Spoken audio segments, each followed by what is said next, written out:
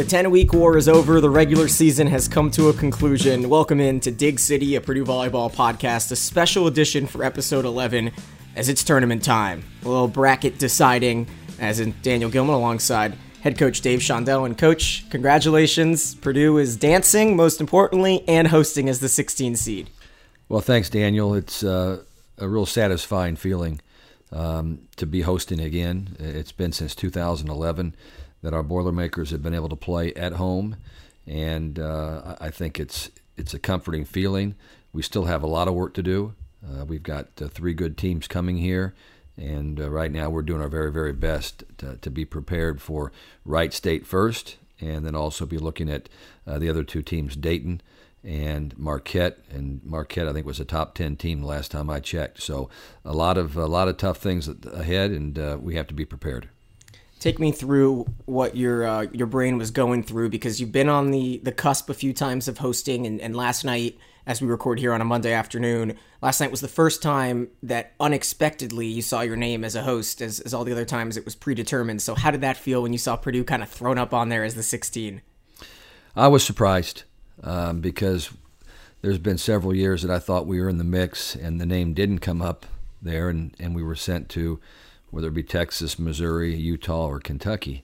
That's where we've gone the last 4 years. And those have been tough outs, by the way, in each of those 4 years for us. But it was just, I guess when you think you're not going to get in and you do, it makes it that much more exciting. And, you know, we know how we play in this gym, and we know what kind of crowd we will have supporting us.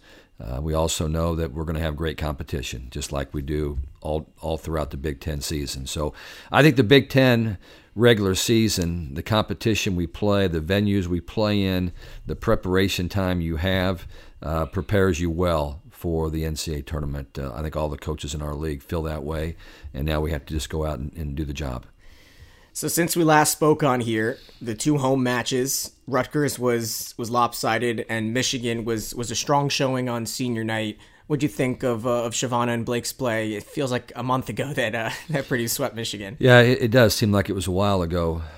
We played Michigan back-to-back, and the first one was here, and we fell behind in all of those sets, but we stormed back to win in 3. And that was a surprise, I thought, because Michigan at that point in time had come off successive wins over Illinois, who I have a lot of respect for, and they were playing well. And so that was certainly a very big win for us, a confidence booster to beat a top 25 ranked team, and then to go up there the following week on a Wednesday, win the first 2, drop the next 2, and then go into a 20-18 slugfest with a Michigan team that, quite frankly, was fighting for an NCAA tournament bid. They ended up, of course, beating Indiana the following Friday and got their bid, but they were playing hard, and Michigan is always going to compete. That's a credit to the Rosens who coached that outfit, and they were tough to beat, but we survived it, and then I'll go ahead and go to Michigan State, where we went in there and fell behind in the first set, did not play real well. It seems to happen a lot when we go to Michigan State. Maybe it's the Jennison Fieldhouse, the Magic Johnson aura, Judd Heathcote in the rafters, up there. But some ghosts. Anyway, the ghost of Jennison. But anyway, we won the second, lost the third. Really, despite as tough as it felt, we were really never behind in set 4 or 5 that I can remember. I think that, for the most part, we prevailed, and that I didn't realize at the time that win over Michigan State was so important, because had we not beaten Michigan State, we wouldn't be in the position we are today, hosting a first and second round match. And we'll talk about Michigan's draw in the tournament, as well as the other 6 teams in the Big Ten that have made it to the NCAA volleyball Division I championship tournament. But the 2 biggest takeaways for me from that road trip, the first one was the first set at Michigan, and obviously Caitlin Newton put together an all-time service performance, 7 aces, but down 24-22 in the first set. Very easily could have just gone Michigan's way, but Newton served it out. There was some steady blocking late by Blake and Haley Bush as well. We were behind the whole set. I mean, we came out and we're flat and we're down the entire match, or in that entire set, and somehow we just stormed back, something that this team has done before. And so a matter of fact, I even told him in that first set, I said, we've done this before. We've been in this position before. Just go out and play. And, Caitlin Newton has turned into a great server. And in the last, I think, 3 weeks of this season has emerged as an all Big Ten player. I think she was somebody whose hitting percentage numbers were confusing, but what she has done in the last 3 weeks has certainly solidified her case as an all Big Ten player. Well, it helps when Purdue has 3 of the top 4 ace getters in conference play, and it shows so much, too, because I remember looking back, and Jenna Otek led all Big Ten players her freshman year with aces in conference play. She had 27 of them. There are now 6 players in the Big Ten with more than 27 aces. Cleveland and Quaid are tied with 33. Caitlin has 31 along with Jenna, and then Johnny Parker has 30. So to have that ace threat offensively has to help no matter who you play, especially as you come into a team like Wright State, and we can kind of jump into the first round opponent. And so a good team, a great team, even in their conference, their first at-large bid. You've done a little bit of scouting. I'm assured that Wright State is a team that Purdue has a chance to serve out of the gym. What kind of advantage does that bring to know that you've got 3 or even 4 with Mo's top servers in the country?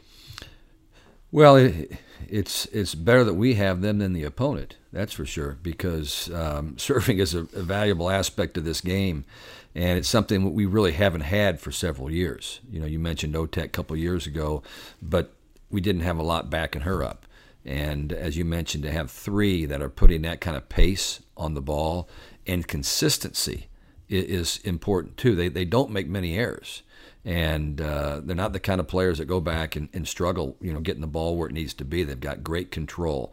And as you mentioned, Horning and Bush are also, pretty good servers. And then our 5th server is getting better. Blake Muller is in the gym all the time working on her serve. And if we don't go with Blake, we go with somebody like Emma Terwilliger, who is a really good server and great defensive player. So I like where we are with the serving game, and I'm convinced that will hold up throughout however many matches we play down the stretch. A team from Dayton coming to town in Wright State, and then Dayton on the other side of things playing first against Marquette. Marquette, a team that right now in RPI sits at 12th. And so how does the approach from the coaching staff, and then how do you want the approach from the players to be in a situation like this where you can't really look ahead, but then looking back at last season, it might not have felt like, Kentucky facing them in the second round, maybe focused on them, but at the same time, how much time do the players really have to really look at the next team? You can't look ahead at any. There's not a coach in the country that's talking about a second round opponent today. There's just no way. I'd like to talk to the guy that is and get some feedback from him, but you have to play the first match. You have to have a staff working behind the scenes, getting ready for whoever might be next, and then you have to be really good at preparing your team to play that next match. And it really comes down to how good is your team. It can't come down to all about preparation. It has to be, is your team going to be better than that team? Are they going to come out and be mentally engaged? Are they going to compete? Are they going to play well together? Is there going to be the cohesion and the confidence? Are you going to be skilled in the things that it's going to take to beat whoever a second round opponent might be if you get there? And but right now our focus is 100% on Wright State, because what I have seen of them has been very impressive. One last takeaway from that Michigan match, too, and I don't think there's a coincidence, Coach, that the 5th set was the same score as that come-from-behind win at Penn State last year, because those 5th sets, probably the 2 best matches that I've seen over the 2 years that I've been here, and then facing off 2 match points against Penn State, facing off 3 or 4 at Michigan. Walk me through the grit that it takes to really, on the road, face a match point, and go to the back row, too, with Caitlin multiple times. Yeah, I can't really tell you as much about it as what somebody like Caitlin Newton might be able to give you firsthand experience. But, I felt like Caitlin Newton was a special individual for a long time. And it's so much fun and so rewarding to see a player that was not recruited by much of the Big Ten. I think Indiana made an offer to her. Nebraska knew who she was, but that was about the extent. And but we felt like she was special beyond circumstance. And man, is she playing well right now. I mean, she is one of the best players in the Big Ten right now. There is absolutely no doubt about it. And we always knew she hit the ball hard, and now we've got her playing all 6 rotations, and she loves to hit the ball in the back row. Actually swings with more velocity out of the back row than she might sometimes in the front row. And we just need to continue to go outside of her comfort zone. She's somebody that sometimes crawls back into where she feels good. But that's when she starts to struggle. So the more she plays fearless and courageous and walks a little bit more on the wild side, she's going to be better. And so we got to continue her to expand her shots and not just go with what she's fallen in love with. Taking a look now at this upcoming weekend, the first round, Marquette plays Dayton at 4:30. And then Purdue faces Wright State at 7 o'clock. Wright State out of the horizon, one of 2 teams to make the tournament. They lost to Northern Kentucky, a 4-1 upset in the semifinals that Wright State was able to host for the first time in their program history. Is there any advantage to playing the second match from a coaching staff and watching that first one to know that if your team does advance, you know who you're going to play right away? I don't think so. I've been on both sides of that throughout my time here at Purdue. The advantage of playing first and winning is that you know that your scouting is going to come to fruition because you're going to play. If you're the second one, you feel like you got a pretty good chance to win, but you don't know for sure. And so you're still thinking about your match, trying to watch 2 other teams, and it makes it a little more, I guess, complicated. But if you're hosting, you're going to play the primetime match, which is what we'll be doing at 7 p.m. And it allows us to take our mind a little bit off things to watch somebody else first. But like I said, most of our scouting is going to take place in front of a computer screen, okay, or a big screen in our video room, and not what we see live. We'll have a lot of information on them, and then when we watch that match live and follow up with that, then afterwards will be a lot of just verifying the things that we saw in the 6 or 7 matches we would have seen before they played.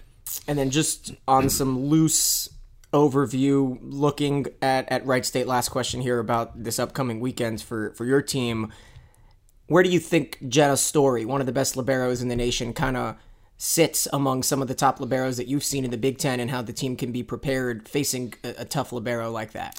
I'm not in a position to answer that at this point. I have not evaluated the libero position very much so far. I've been looking a lot at their offensive players. My job is defense, preparing my team to play defense against Wright State.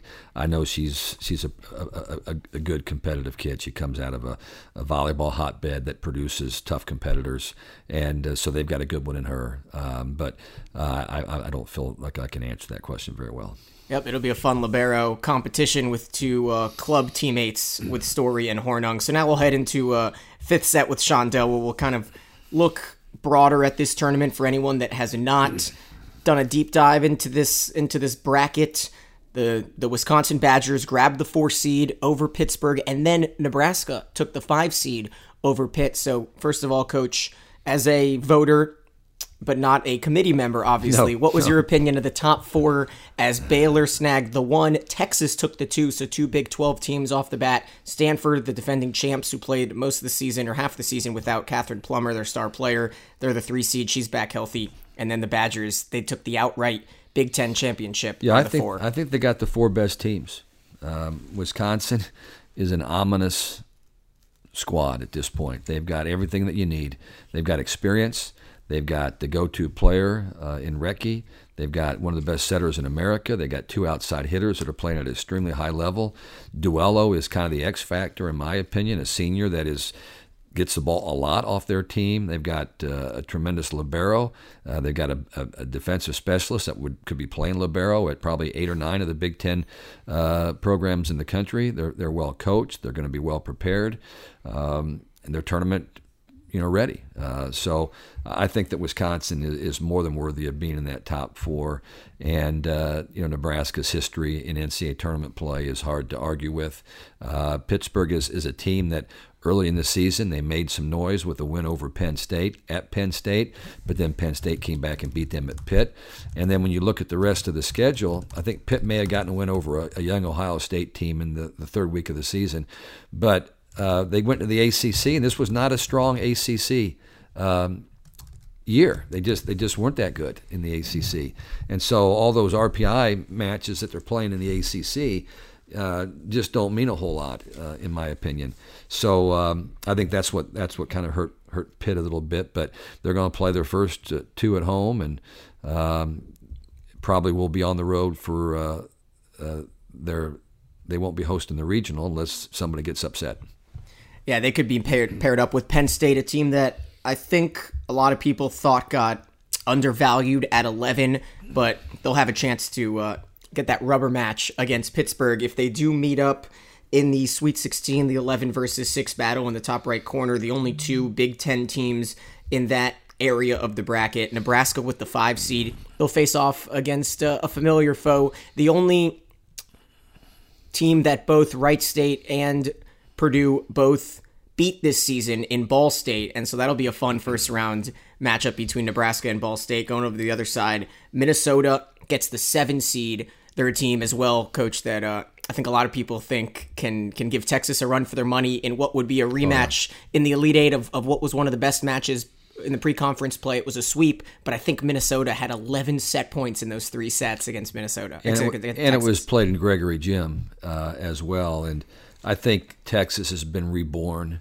with the return of Miller, their setter. I think that they're feeling pretty good. They went out and beat Penn State at Penn State just on Saturday night, and it's been a struggle for Hugh because he's had some injuries. Everybody has injuries, but when your starting setter is out for 3/4 of the season, and then you get her back, and then you start to play really well, it adds a lot of fuel to the fire. So Minnesota is going to be very dangerous in this tournament, as will Penn State. Penn State is playing at a very high level. They knocked off Wisconsin before losing to Minnesota. I thought they would probably split that last weekend. It was an awful lot to ask to beat Wisconsin and Minnesota back-to-back, but they did get Wisconsin on Friday.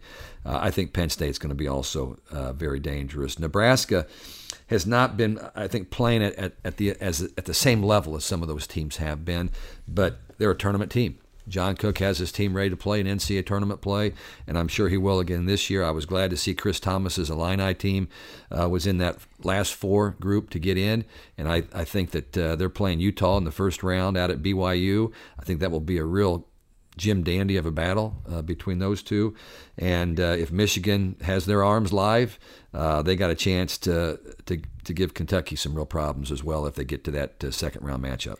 Yep, Minnesota went back to the 5-1 in the win over Penn State with Kylie Miller, the UCLA transfer, back in the lineup. I'll correct myself there. Illinois is in the same corner of the bracket with Penn State up in the top right, and so there's a chance that Illinois plays Stanford in the Sweet 16. Going to the bottom left once again, it could be a fantastic battle in the Elite Eight if everything goes chalk, Coach, between Nebraska and Wisconsin, the 5 versus 4. It always seems like the committee piles up 2 of the best Big Ten teams. Last year we saw a very similar situation with Wisconsin and Illinois playing in the Elite Eight, and then possibly that Minnesota-Nebraska battle in the bottom right last year, but Minnesota upset by Oregon. I'm very excited for some of these potential. Obviously, things don't always go chalk, but I think that one could be an all-time Big Ten battle between 4 versus 5. Well, it's really hard for the committee to not end up with a couple of conference teams playing each other, in a regional final, which is what you're talking about there with Nebraska and Wisconsin. And I think anything can happen in that match just because Nebraska knows the way to the Final Four. But I think Wisconsin has a little more firepower. But that if they get there, there's a lot of work to do before that happens. But if they do advance, I think Nebraska's got a good schedule. If I'm Nebraska, I'm feeling pretty good about where I am. If I'm Wisconsin, I know I've got UCLA or Notre Dame in the second round matchup, and beyond that, I think that they're going to be in pretty good shape. I think there's a good chance those 2 teams will meet in the regional final. You mentioned Illinois. That's a fun little potential storyline if Utah were to top Illinois and BYU beats New Mexico State. Those 2 battle for, usually they call it the Holy War in football. I'm not sure if they have a rivalry name in volleyball, but they would battle up in BYU in the second round. And then the last sub-regional for us to talk about among Big Ten teams, right next door to Purdue's, as Michigan will play Northern Kentucky, that team that surprised everyone as the 4 seed to win the Horizon League tournament title. And then they'd go and either face Kentucky or SEMO. And so if Kentucky were to advance, that's the only chance Purdue were to see a Big Ten team before the Final Four. And I think, with all things considered, you'd rather face a non-Big Ten team, correct, than a Big Ten team along the way? I wouldn't necessarily say that in any situation.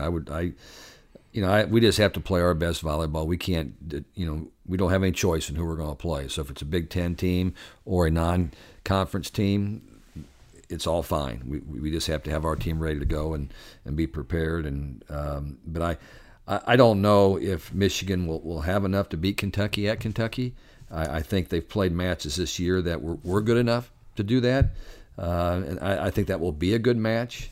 I really like the Michigan team, and I know they had a kid out with mono the last time we played them, and how long that lasts, I don't know. I have to check with Doc Rowden to find out exactly what that might mean. But anyway, I just think it's a good draw for us, and my focus has been 99% on the route that we have to go.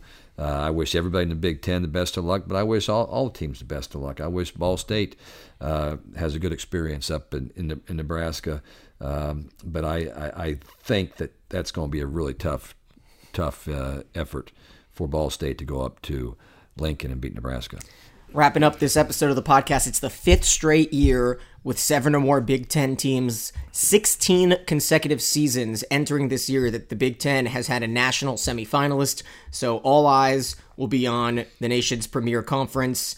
If you're curious, Purdue, Wright State, Dayton, and Marquette in the region of Baylor, who plays Friday against Sacred Heart at 8 p.m., the winner of Baylor Sacred Heart would face against USC and Stephen F. Austin, 2 extremely talented teams. That's at 6 o'clock Friday, and then that second round match would be at 9 o'clock Eastern time. So plenty of time to watch Purdue if they do advance on Saturday night, and then the Baylor Sacred Heart, Stephen F. Austin, Southern Cal second round match, 9 o'clock on Friday. I believe most of the matches are on ESPN3 every once in a while. Some of the West Coast areas will have their own Fox Sports or other broadcasts, but most of them will be able to be watched on the Watch ESPN app.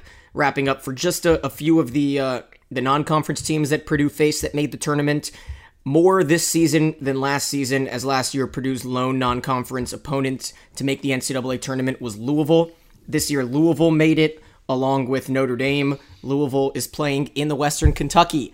Western hosting for the first time as a 15 seed as Louisville faces Samford to take on the winner of Western Kentucky and Kennesaw State. Western Kentucky, of course, the alumni of the grad manager Jessica Lucas. So it's fun to see. Your alma mater. Alma mater, excuse me. So it's always fun to see teams hosting for the first time. Yeah, and Western Kentucky will do a great job. Travis Hudson, one of the finest and best coaches in the country. But I think we had 4 teams, as you mentioned, that made the tournament: Ball State, Louisville, Notre Dame, and Kentucky.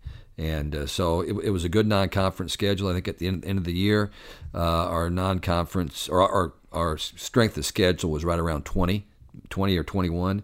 So we did our work, and we're happy to be where we are. And Notre Dame plays in Madison. They'll face UCLA Friday afternoon at 5:30, take on the winner of Wisconsin and Illinois State. That'll wrap up this episode, Coach. Thanks for joining me.